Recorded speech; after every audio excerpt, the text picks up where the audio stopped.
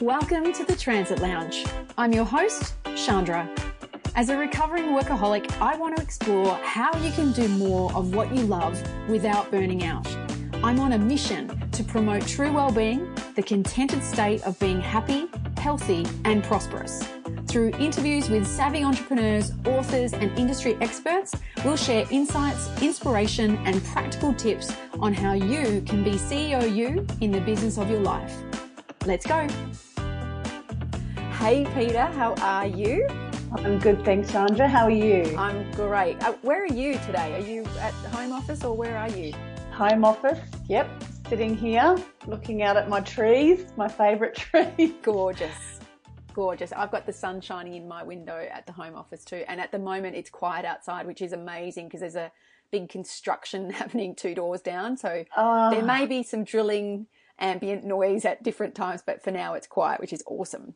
Wonderful. Yes. And I am genuinely so excited to be talking with you. We have had a brief conversation recently, but before that hadn't spoken for years since we met back in radio days. But I'm loving the little bit that I know about your journey and where you are now. And as part of this podcast series, I'm so excited about sharing your story with others who might be in a position where they're considering making some kind of transition or change in their professional life. And maybe they're looking for ideas and inspiration from other people that are further down the line than they are. So to give people some context, what is it that you used to do professionally? So my forte, I guess, has always been sales. I grew up with parents who were both very, very good salespeople and were very passionate about the products that they were selling. Mm-hmm. So it's always been important to me to align myself with products that I believe in and that I'm passionate about. But I've always pretty much worked in advertising, the advertising and media arena, I guess. Yeah, selling. How did you go? There's probably, and forgive me because there probably will be many random tangent questions, but how did you go as someone who has really wanted to have that alignment, if you like, and a product that you believe in? A lot of people would look at the advertising and the media industry as potentially quite superficial or that you're just flogging stuff to get money. How did you reconcile that, or what was your experience like? Look, that certainly is a question that I started truly thinking about once I had kids. Mm-hmm. I think children actually get you to rethink your direction in life, and they get you to realise what's important in life. And prior to that, it never really dawned on me that it was kind of empty and meaningless. And I did feel, there's a lot of people that say that advertising and media is the root of all evil.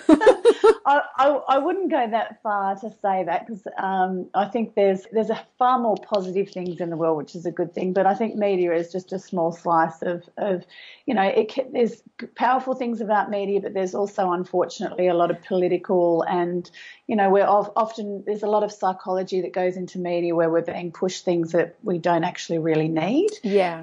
And you're being, manipulated really. So I think that's the sad part of media. But so when I had kids, it got me rethinking my direction, and I realised that I was finding my career a little bit empty and meaningless. I didn't feel like I was bringing anything to this world, and in terms of leaving a legacy, there was nothing that I was leaving behind in terms of my career. Yeah, and it's so interesting. The more people I speak to that have been through these kinds of crossroads, that question of meaning in the work that they're doing often comes up, where people want to feel like, actually, is what I'm doing contributing in any kind of positive way? And I know that for myself, when I got to that point in my radio career, in many people's estimate, what I was doing professionally was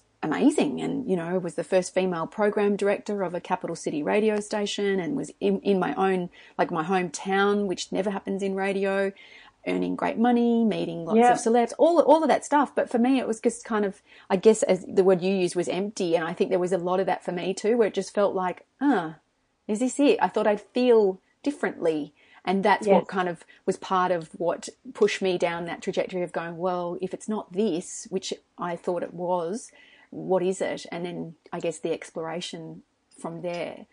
So back to you. So sales has always sounds like it's been in your blood, and then you had kids, and that sort of got you down this road of thinking about, okay, what is that legacy that I'm leaving? How can I feel like I'm getting something that maybe is a little bit more meaningful? What were the early clues for you about what the next thing might be for you? Did you know really clearly straight away, or was it something that unfolded over time? No, it's definitely something that unfolded over time. Excuse me. I think the swag actually found me. Yeah. You know, like the invention, it haunted me, and I'll go into that a little bit later. But Yeah. going back to what you said, in my media role, I always felt like happiness was over there, and you'd get there, and then there'd be happiness now is over there, and that's the trap with the modern day world. Yeah.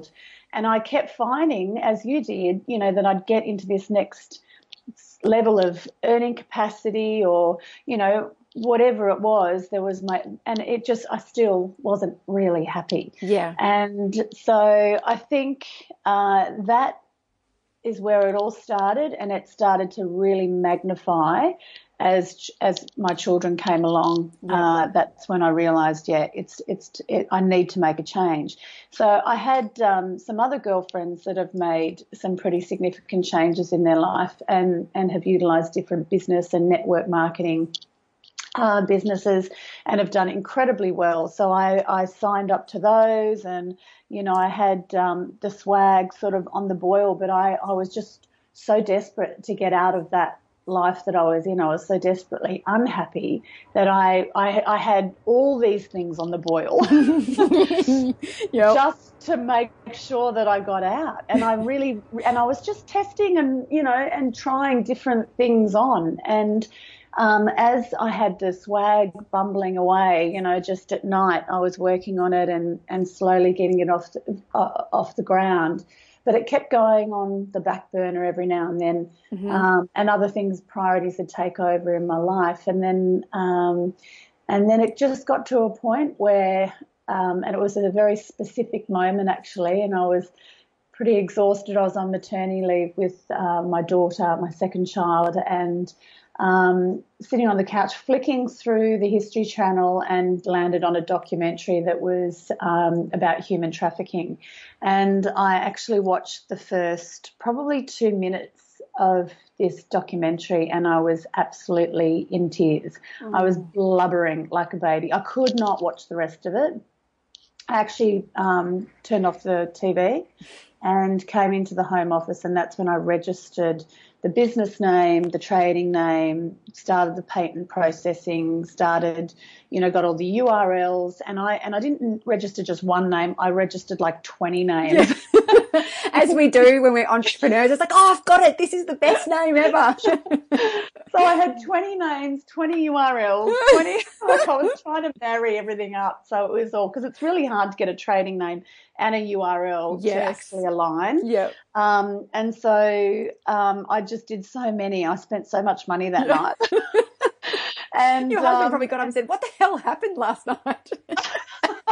He was out of town. He was out of town 2 or 3 nights a week, so I was on my own. So that was also a godsend, because, you know, when you've got your partner there, you tend to want to spend time with them. But because I was on my own, the kids are snugly in bed, you know, that gave me time to actually work on the swag. And so it was that moment that got me off my bum and really took it from prototypes and an idea and, you know, and testing and refining to actually into a business. Wow. So it was quite a pivotal moment and powerful moment for me. And I love the fact that, you know, what you said, it was a specific moment. It is like it has been like permanently etched into your mind and your memory as that was the moment when you really committed, you really stepped up to this not being this interesting little side project amongst other things, but something that you wanted to direct, you know, focus time and energy and money into. So let's just rewind just a little bit. What actually is the swag, or even I guess before that, you mentioned earlier about that the swag found you and it haunted you, I think is what you said. And so Yeah. what was it, those early inklings, what was it that was haunting you or bubbling around in your mind that became the swag? Yep. So it started when I was just sick of throwing out rotting fruit and veggies, and I used to put them into the plastic bags that you get at the point of sale, Yeah. and I'd have one in each plastic bag. And I wasn't really environmentally minded, but interestingly enough, if when talking to my parents about this, we grew up on acreage, and we had lots of animals, and we had a huge vegetable garden. Yeah. We had no waste service, so we were responsible for our own waste. So we fed the dogs the meat, and the chickens got the bread and the grains and the veggies, and then, we used the manure to fertilize the vegetables. The vegetables we ate. We ate Yeah. the eggs. We ate the chickens when Yeah. they stopped laying eggs.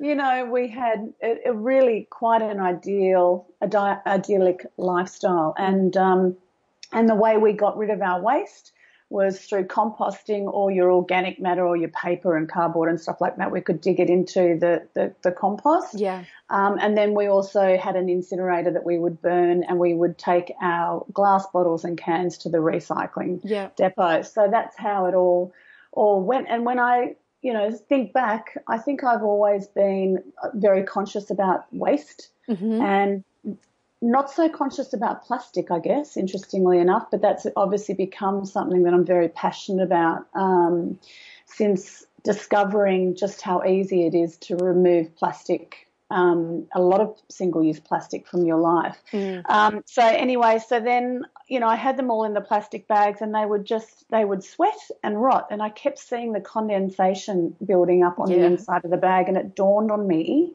that if I was trapped, because in a plastic bag there'd be condensation and then I'd die too. And so that got me thinking, what an awful visual image, but powerful though, because I'm envisaging a zucchini, but then it's like, well, it's similar to like a being. That's right. But they're actually living and breathing, and that's what people don't realize. When you disconnect them from the plant, they're still living and they're breathing.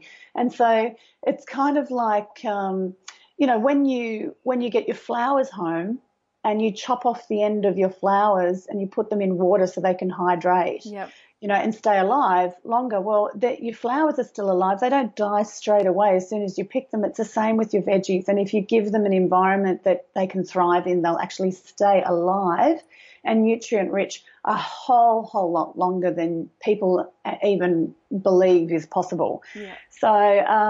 So you're witnessing these sweaty vegetables, and they're going in the bin, and the resistance to waste obviously is part of your upbringing. But then what? So then I was actually at my mum's house at a dinner with my husband, and at mum and dad's, and in the fridge, mum had a tea towel wet wrapped around some herbs. Yep. That's what Mick, my husband, always tries to tell me to do, because he's a chef by trade, and he always would tell me that's the best way to keep the herbs longer. Yep, exactly. So there you go. And some people use paper towel, and some people use chucks, chucks wipes, and they wet them and they put them around. Actually, the restaurant industry is largely using this. I only found out this when I was going through the Shark Tank process. But so yeah, a lot of people are doing something similar, but so my mum was using the tea towel, and she was just folding it over, and she was getting, 3 or 4 days where her, herbs were looking great. So I thought, this is brilliant. So I actually went away and started wrapping everything, but obviously everything was falling out in the fridge. And then I realized everything was actually getting an extra day or two through using this process, which an extra day or two is absolutely brilliant, right? Yeah. So then I just took it. I knew it had to be permeable. I knew it had to breathe. I knew it had to be damp. It all made sense to me. So then I started setting out on knowing that, people don't have time to be taking the tea towel up, unwrapping everything, every item in the fridge, re-dampening it because it dries out really quickly in the fridge, in the crisper. And so re-dampening it every time for everything. And so then I decided I'd create the little pocket. And the prototype that I first started with was like a big long piece of material that had all these different pockets, and it was just for herbs. And it would roll up. It had little buttons and ties, and it was super cute. I've got a vision of like an oversized makeup brush kind of bag or kit. Yeah.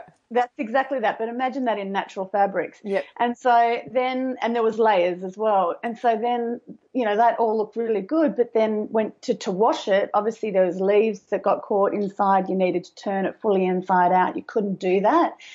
So you'd get build up and slime inside the bag. And then also the buttons and the ties. And it was like, really? Do we need that? So that's when I created one pocket that folded over on itself. So you're sealing the environment, but only with a big extra large flap that goes over the top, so you're not having to fiddle with buttons and fluff around zippers and whatever else you want to attach to it. It's just really simple to use. So you can actually go to the fridge and just open the flap and get things out with actually not taking the whole swag out. Yeah. Or what I do, I love getting all my swags out when I'm cooking, opening them all up. Everything's there. You just chop things up, and then you don't wrap them in any plastic. You just put them straight back in the swag, and you don't get any slimy edges on your cucumber or your capsicum. You can use the ends off them in a salad, like in two nights later, and it's totally fine. You wouldn't even know that it wasn't freshly cut. Yeah. So the whole thing about the swag is it's 3 layers, and they're all unseeded, unbleached cotton layers, 3 different unique layers. The central layer is a really thick absorbent layer, which I actually had made to specification over in India, which has probably been the hardest part of getting the product to market, is getting someone to actually make that perfectly for me. And that central layer is the layer that does probably most of the work, because it actually holds the moisture, but it doesn't. It's kind of like a baby's nappy. You don't want the moisture to be held up against the baby's bottom. It'll get a nappy rash. Yeah. So it's the same with your veggies. You don't want too much moisture up against them, because they'll rot as well. It will almost suffocate them, like putting a wet tea towel over your face and trying to breathe through it. If it was super wet. Yeah. But if it's just damp, then you'll be able to breathe, and you'd feel, you could still breathe. So the 3 layers allow all your produce to breathe, and different things breathe at different paces. Would you believe it or not? See, now, even the fact that you're talking about these permeable layers and all this kind of thing, this is not like your background. You're not a scientist. No. And so one of the things that's occurring to me is this process of discovery, and then you've said you've had to go to India to find someone to manufacture this. What were some of the biggest challenges that you have had to overcome to get where you are now? Probably the biggest in Australia was finding the right materials. Mm-hmm. It's really quite sad that there's a lot of eco fabrics on the market that are absolutely not eco fabrics, that are quite toxic, and one is bamboo. So as a wood, it's fantastic, but in order to turn a wood into a fabric, you've got to wood chip it and put it through an acid slime bath. So it's actually highly toxic and carcinogenic. No. And yes. Isn't that sad? And all the bamboo baby clothing and the bamboo this and the bamboo that, the bamboo underwear, I look at it and I think, oh my God, I cannot believe. It's really sad, isn't it? I guess this is the thing where, as consumers, I think, as unfortunate as it is, we have to take responsibility for getting a little bit more informed, because there's assumptions that we make about how something is branded, or the name of it, that just because it says eco in it or it says organic in it, that, it must be organic. But the reality is, often when you dig just a little bit deeper, what you find out is, not necessarily the opposite, but it's not as good for you or for the environment as you might like to think. So that sounds like that's something that you discovered through your process. Yes, correct. And, even the organic thing was really challenging for me because I couldn't get any real guarantees that it was actually organic. In a lot of, there's so much corruption in China, India, and a lot of countries when it comes to the organic stamp that they just share with the factory next door. The factory next door pays them, or the mill pays them, X amount of dollars to use their stamp, and it's not actually certified organic. And so for me, I just didn't want to call it organic if I knew that it wasn't. So ours isn't organic. It's unbleached, unseeded. So it's at its rawest state that you can possibly get it.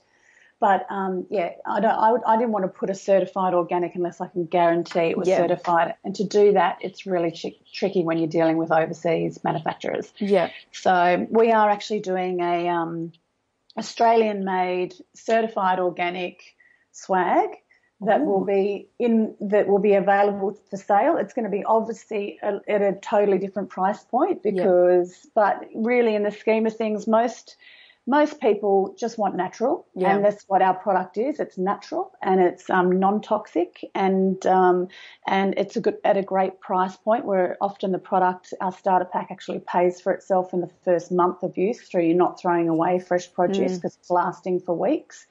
That was a big challenge, I guess, the fabric side of things. And eventually I spoke to quite a few big eco fabric houses that when I spoke to the owners and I said, listen, what would you put up against your food? They all said unbleached, unseeded cotton. Right. So it was really a process of researching and then getting, all of that data, if you like, together for you to make the decision that was most aligned to what you want the brand to stand for. Is that right? Yeah, correct. Yeah. Absolutely. Yeah. Mm. And also to make it accessible to everyone because, I didn't want to price it out of reach of anyone. I want this product to be in every fridge in Australia and potentially around the world because of the waste issues, the war on waste. Yep. It's a massive movement that we really do need to take seriously. And then single-use plastic bags. I mean, we're starting to eat our own plastic now, and it's linked to so many health problems for the human body, such as, thyroid issues and depression, anxiety and cancers and a whole range of things. So we really, if not for the environment, just to do it for your own health, we really need to take single-use plastics seriously as well. And I think there has been, and even that you mentioned the war on waste, the documentary that came out last year, I think it was, the impact that has had, and the second series is launching very soon, I think. And I feel like and it may just be the circles that I move in, but I do feel like there has been a big shift in awareness around single-use plastic and also, I guess, the other waste products that our modern lifestyle tends to create. So I feel like it's a very exciting time for you and the business for where you're at now and the potential of where you can grow to and the impact that it can have, which I think is really exciting. But the specific moment that really lit a fire in you to get you from interesting side project to dedicating time and energy to the swag was watching that documentary on human trafficking. And so how has that, I guess, played a part in the process of you getting to where you are now and where you see the business going? Sure. Well, it's the feeling when I talk about it, I remember just the feeling that it created within me in terms of just how important. I just couldn't. For me, I wanted to create a revenue stream through the swag, and although we're growing, and I am actually not paying myself a salary yet. Yeah. We're still growing, but and a lot of everything that we earn is going back into the business and increasing and scaling our manufacturing. And with that comes cost efficiencies and a whole range of things. But so we've just been growing quite rapidly, which means I probably won't pay myself for 4 years, or more. Yeah. But it was really important to me to be authentic, and the last piece of the puzzle for me was actually supporting a charity that worked in human trafficking. And so we, on the 1st of July, aligned ourselves with Destiny Rescue, which is a fabulous Australian organisation that work globally and are also going to be working in Australia, and they've got a 4-pronged approach where they do prevention, so they provide support to families that potentially might be at risk of, sending their young children away to be servants, but they're actually not going there. They're going to obviously being sold as slaves in human trafficking, and they never get to see their kids again. So there's that prevention, so that we're supporting families so they don't need to send their children away to earn money to send back to them. And then there's education and lobbying through governments. And then there's obviously the rescue side, which is actually going in and getting these children out of these horrific circumstances where they have to, the team actually all earn their trust and then actually literally walk out with the children using the local police and get them rehomed, and they also rehabilitate, and the rehabilitation process for these children is not a matter of months, it's a matter of years, because they've been so deeply traumatised, and it takes a lot to obviously build them back up. And also a lot of those children, once they're rehabilitated, are then working for Destiny Rescue to help other children that have been in similar situations and show them how they can turn their life around. And there's a lot of children go back to what they know because it's been, beaten into them. So Destiny Rescue have a huge success rate of children that just simply don't go back to the life and change the direction of their life, which is wonderful. It's so phenomenal to me that in this day and age, human trafficking is still in existence. Yes. And I think maybe, is it because, we both live in Australia, and whilst there are challenges absolutely in our country, we're often referred to as the lucky country, and there's so many things that we potentially take for granted, but the fact that this is actually still a very real issue, I guess, is a bit shocking to me. Yes, it is to me, and I think per capita human slavery is at the highest it's ever been in the world, in the history of the world. Yeah, right now. Human slavery it's massive, and it's, if you look at it in terms of the black market, they say that human trafficking supersedes drugs. And as we know it in Australia, the issue with drugs is everywhere. Yeah. It's affecting almost every family, and it doesn't even contain itself to a lower socioeconomic group. It goes all the way up. But actually, human trafficking supersedes that as on the black market. So, wow. Yeah. So, Peta, look, you are a passionate woman with a mission and a fire in your belly and an amazing product. But what I'm curious about is how, like, if we go back to, okay, so you had this very successful career in sales as a sales professional, then have transitioned into, and you were saying that you were testing and trying lots of different things with the swag as a side project until we had this defining moment of really, I guess, doubling down your efforts and focus on the swag. How did other people in your life respond when you were, I guess, at the various points of transition? Because often what can happen in my observation is that when someone is on the brink of creating some kind of change, that people can fall into a couple of different camps, where people that love you and care for you, you've got some people that are maybe cheerleaders and going, yes, you can do it, you're invincible and you can do anything. And there's other people that are kind of like, oh, are you sure? And wouldn't it be safer for you to just go and get a solid job and, have the paycheck coming in every month or whatever? Who did you have, I guess, and without revealing any names or whatever, in terms of how did other people respond at the various points of the transitions that you've made? Oh, well, I had the whole gamut.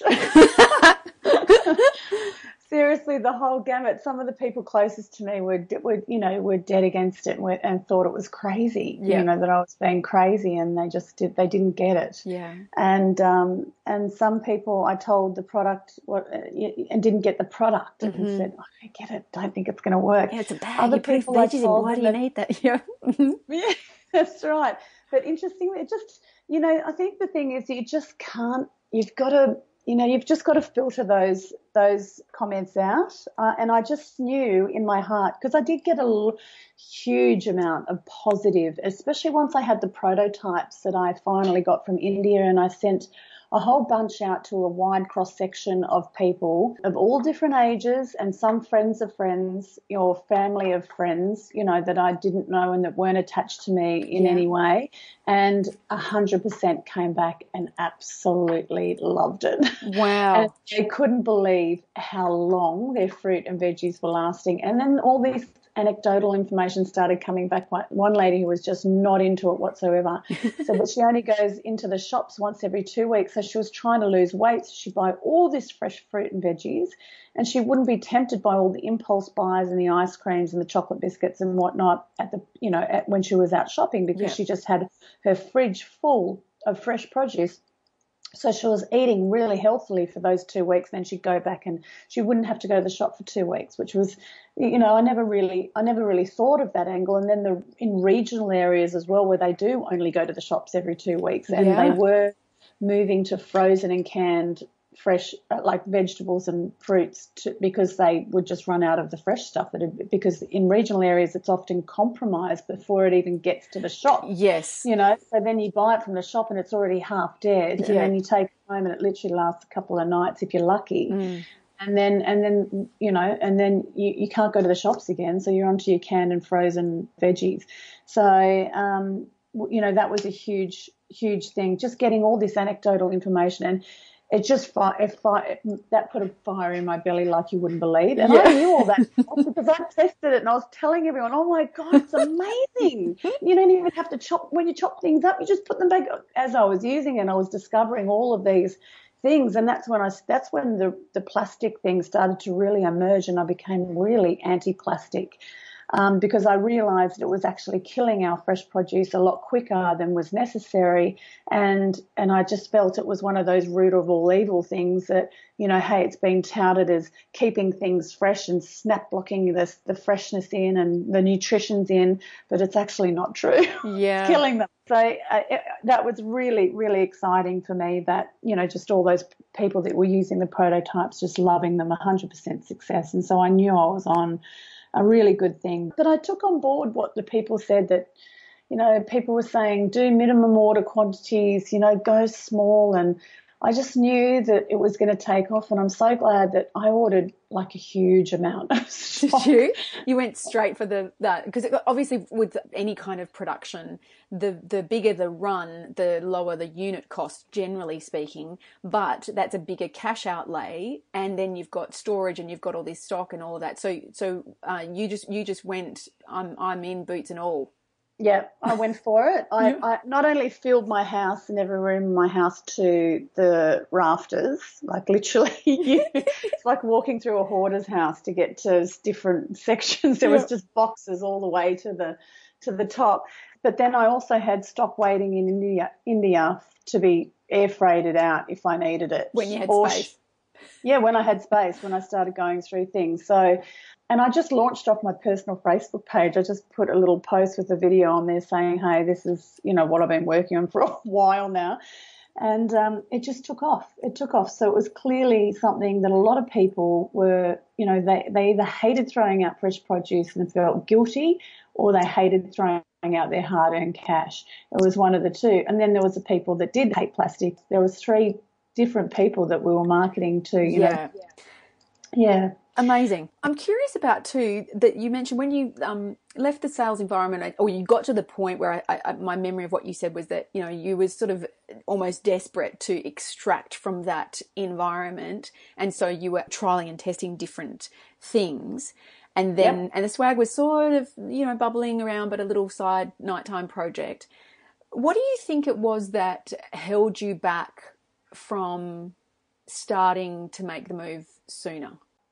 Probably the biggest thing was the income. Yeah. I knew that I would be, I didn't know. I've always worked all my life, and I've always earned good money and worked really hard. Yeah.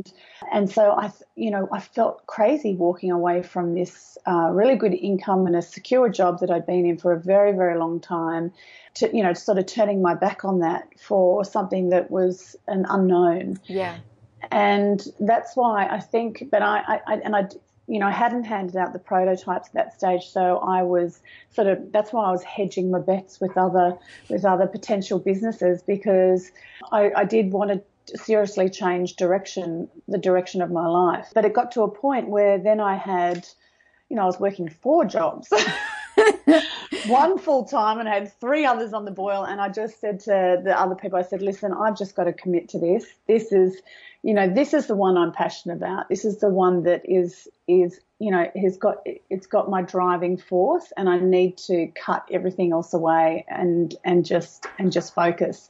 So once I made that decision, the momentum that created was just phenomenal. And then all of a sudden the business, instead of me asking all the questions, people started asking questions and people were asking for deadlines from me. So people started pushing me on my own business, and it started to really snowball. And I went, you know what? This is going. Yep. Yes. The train has left the station. Left the station, and even if I wanted to stop it, I don't think I could stop it. Yeah. Yeah. So I was really fully committed, and I, not that I ever would have stopped it. It's just I didn't want to. Like, I love that forward momentum, and sometimes at my busiest time when I was, under the pump with work, and obviously I've got kids, and my husband, as I said, was away every week in Melbourne or overseas for weeks. And so I'd be a single mum doing it all. And sometimes I just would pick on the list, this huge list of things to do. I would go through it really critically, and I would find the one thing that was going to be the most pivotal. Yeah. Was going to make the most forward momentum, and I would do that one thing. And I did that process every night. And the list kept growing, and I just kept doing, but I always focused on, rather than all the little bits, bells and whistles, just the thing that was the big churner that was going to really, get the business moving forward. So that really kept me going. There's so much in what you've just said that I'd love to really dive into. But one of the things is the fact that you said that one of the things that held you back was the question around income. And I'm glad that you said that, because it's something that I hear from people a lot who are in a role or in a business situation, a work situation that they're not really happy in, but they can't see how they could immediately translate what they're earning now into something new. And so they use that as the excuse to stay doing something that is unfulfilling, that is a bit meaningless.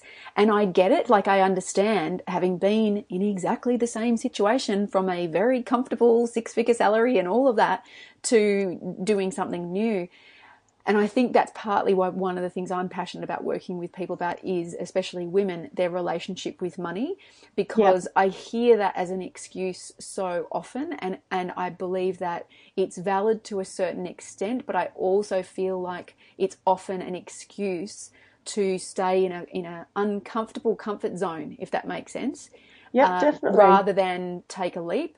And look, there are financial realities, of bills to be paid and mouths to be fed. And so I'm not suggesting that people be irresponsible with the choices that they make.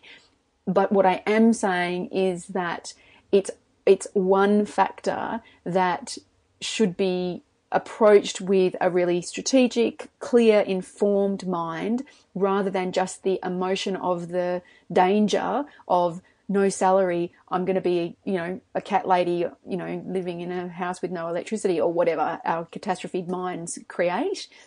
Yep. So I'm really, I guess, want to acknowledge that that's a handbrake for a lot of people, and also provide some alternatives about how they can move past that.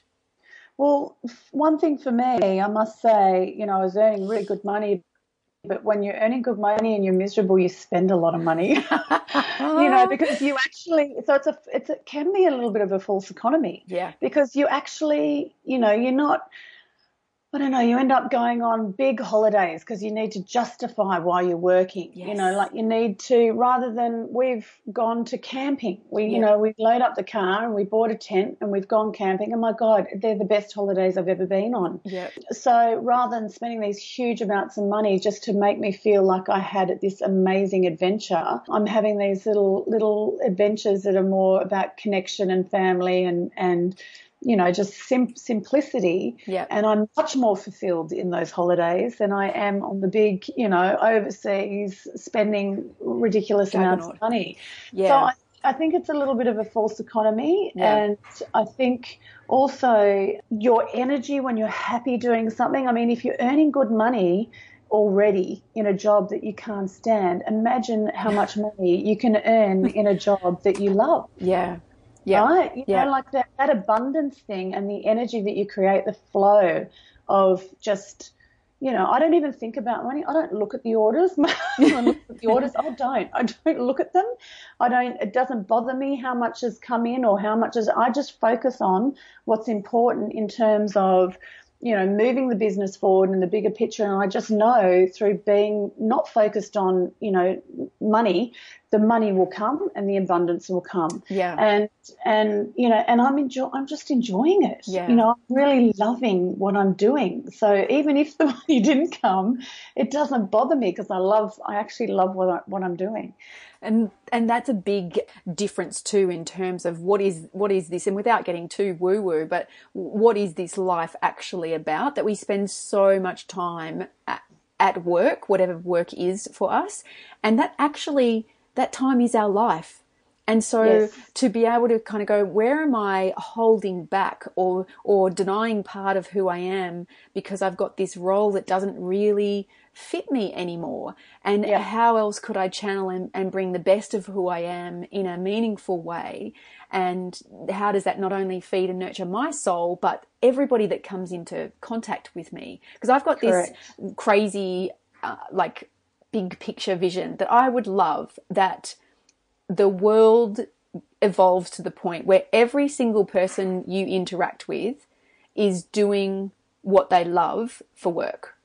Like, could you imagine how that would be? Like the guy who, you know, makes your coffee at the cafe is someone who genuinely loves being a barista and he loves the origin of the coffee and just, you know, pours all that love into your coffee.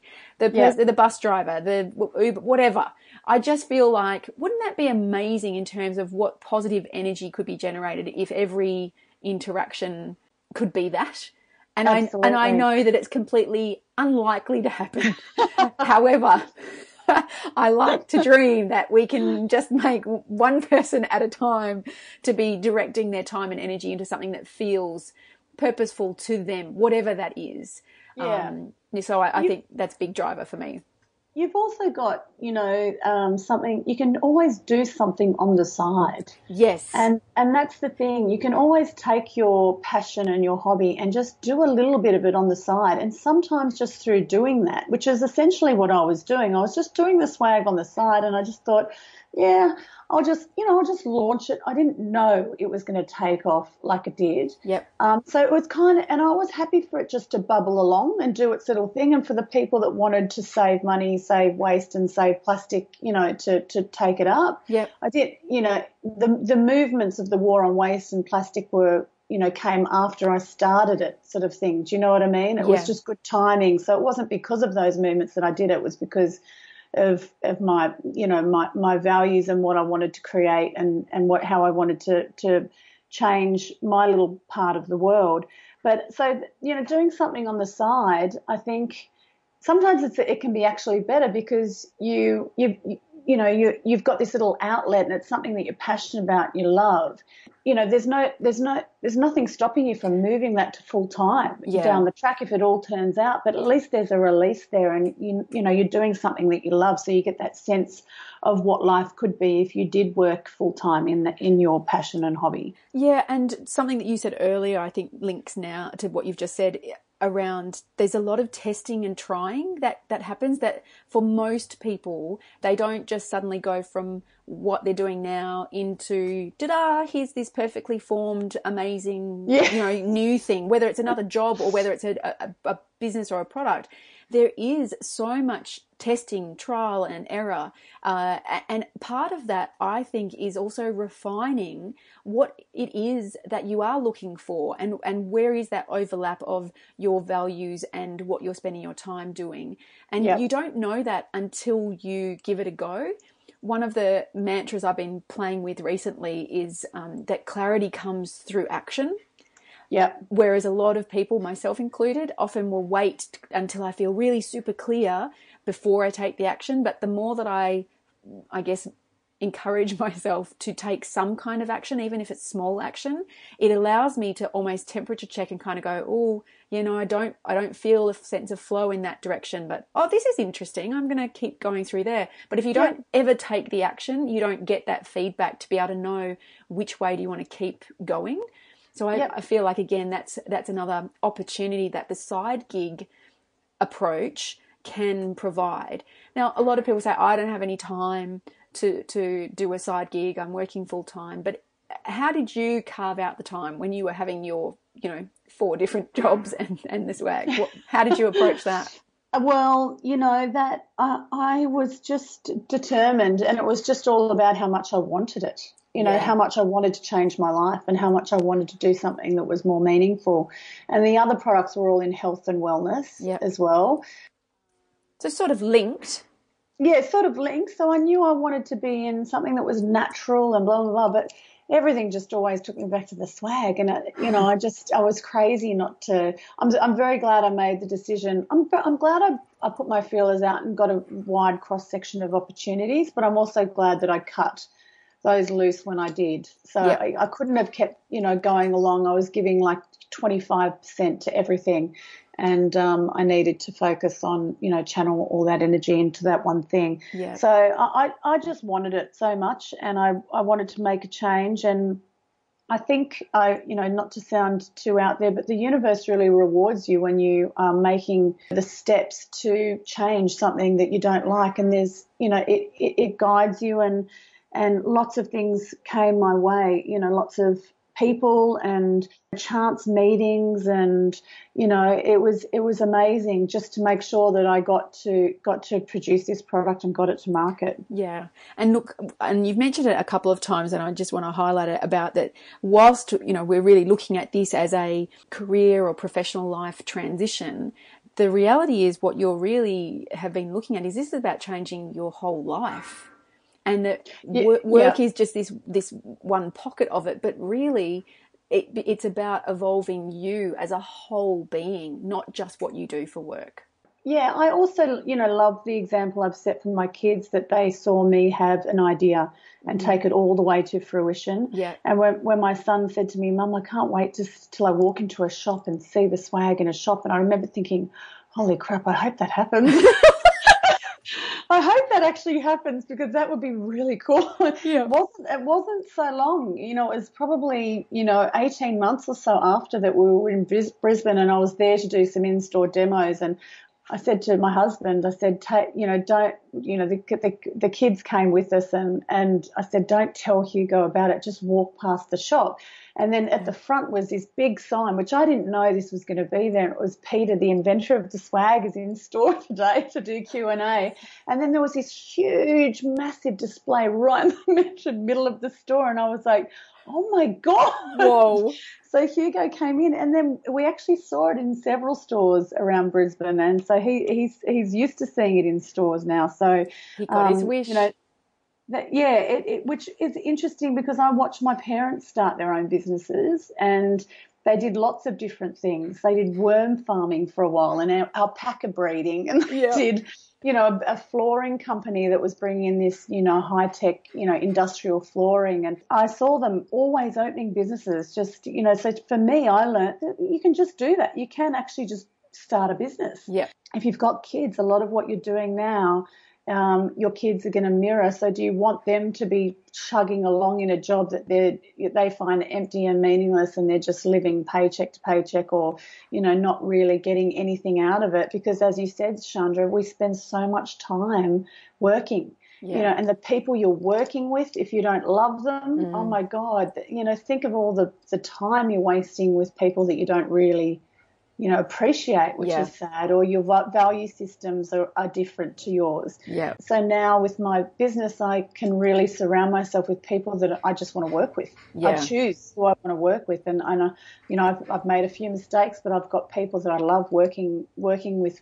me, around me every day, and it's fantastic. So yeah, there's a lot of great things that come out of that. Yeah, fantastic.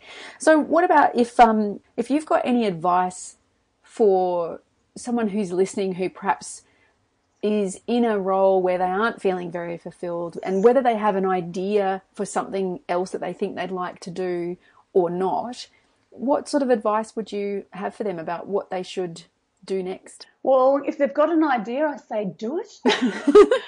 I say do it, especially if, there's a lot, if it's a good idea, that's the thing. You've got to make sure, just soundboard it off a few people, but also don't be attached to the outcome, because some people just don't get your vision from the beginning. But I think if there's good intention behind the product, and it's not just for making money, if there's a really good, solid, honest intention there, then I think there's always going to be a market for it, especially if it's a product that solves a problem and creates a solution. Just don't give up. It's a long road. Start small, do your little prototypes, get them out to people, run your ideas, protect your ideas, don't share them with anyone that you don't trust. Yeah. Just give it a crack, because it's a good feeling, even if you give something a go and it doesn't work. At least you had the spirit to get out and try something different, and you'll learn a whole lot more. And then something else will come along, and from that experience will help you with the next experience, and you will get there if you've got that mindset where you're an ideas person. Yeah. If there's someone that is in a role that doesn't have anything and can't think of what to do and is kind of at a standstill, I think doing your hobby, dancing, or I don't know, doing something that brings life to you, that invigorates you in your own time, is always a good start. But yeah, I think it's a challenging one, that one. I don't know how to answer it. I'm sure you struggle with that one too, Chandra. But I think that if they have an inkling of something, then I totally agree with you. It's like make a start, explore, take some sort of small steps of action to explore and develop that idea further. When people are just like, which is what I was in radio, I didn't know what else I wanted to do. I just knew that radio wasn't it anymore, and it had served me well for a long time, but it wasn't anymore. And so I leapt into the void to try and explore.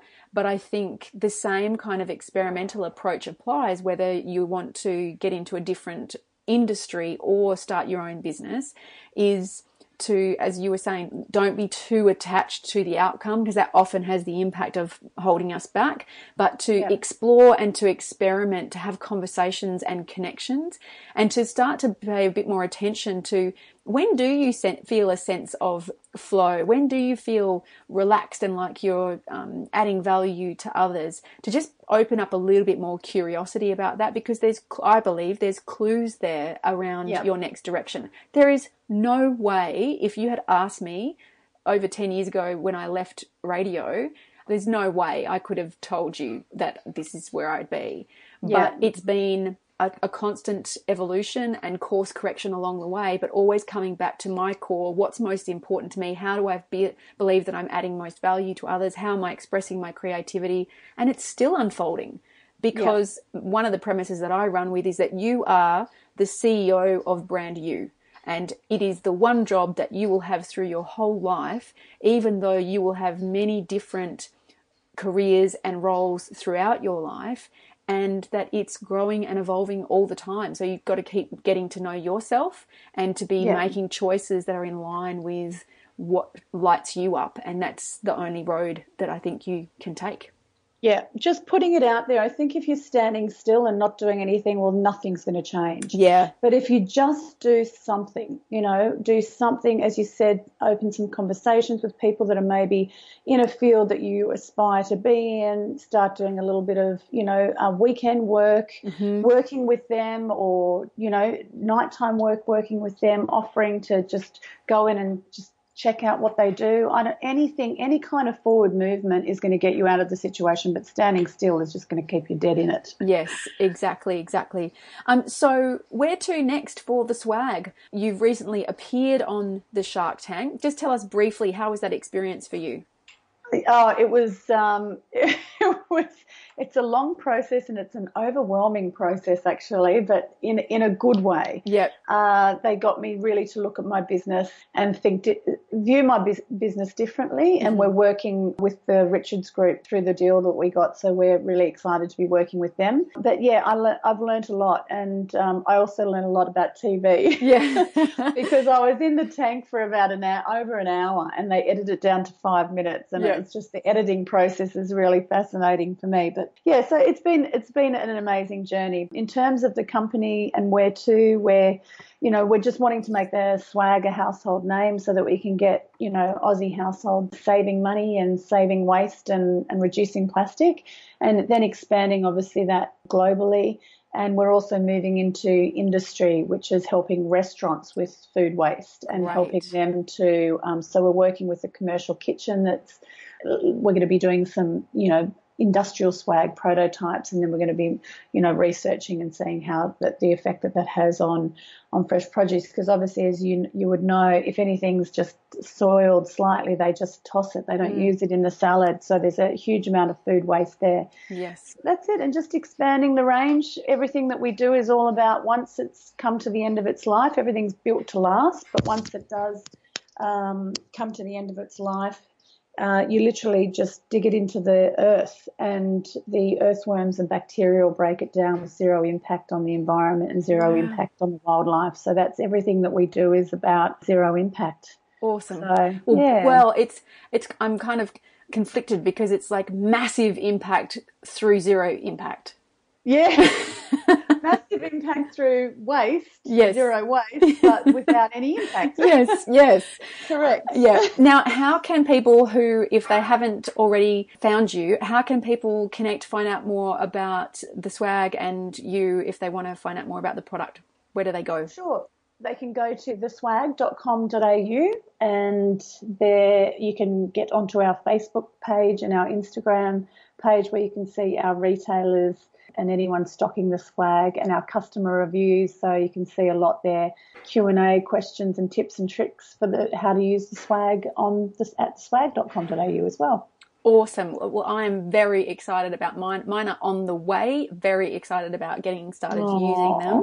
Peta, thank you so much for your time today. And also from a bigger picture, thank you so much for what you have created and what you are contributing, because it's obviously been a challenging journey and not without, it's pain points, I'm sure, but you may never know the ripple effect that you having this passion has in the world and in people's lives through not just the product itself and the reducing the impact on the planet, but also with the contribution to Destiny Rescue. And so I just want to say thank you for that contribution that you're making, and keep going.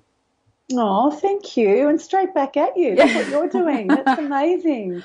You're helping people change their lives and assess their direction. I think it's a precious time, to be holding someone's hand through that journey. So well done you. Oh, thanks. And thank you for having me. Yes, it's great to chat with you. Thank you so much, and we'll talk again soon. Beautiful. Thank you. Thanks for listening to the Transit Lounge.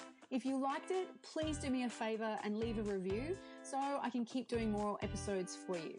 And come and say hi in the private Facebook group, The Transit Lounge, being CEO you in the business of your life. I really look forward to connecting with you there. And until then, do whatever you can to create a future that you will love through the choices you make today.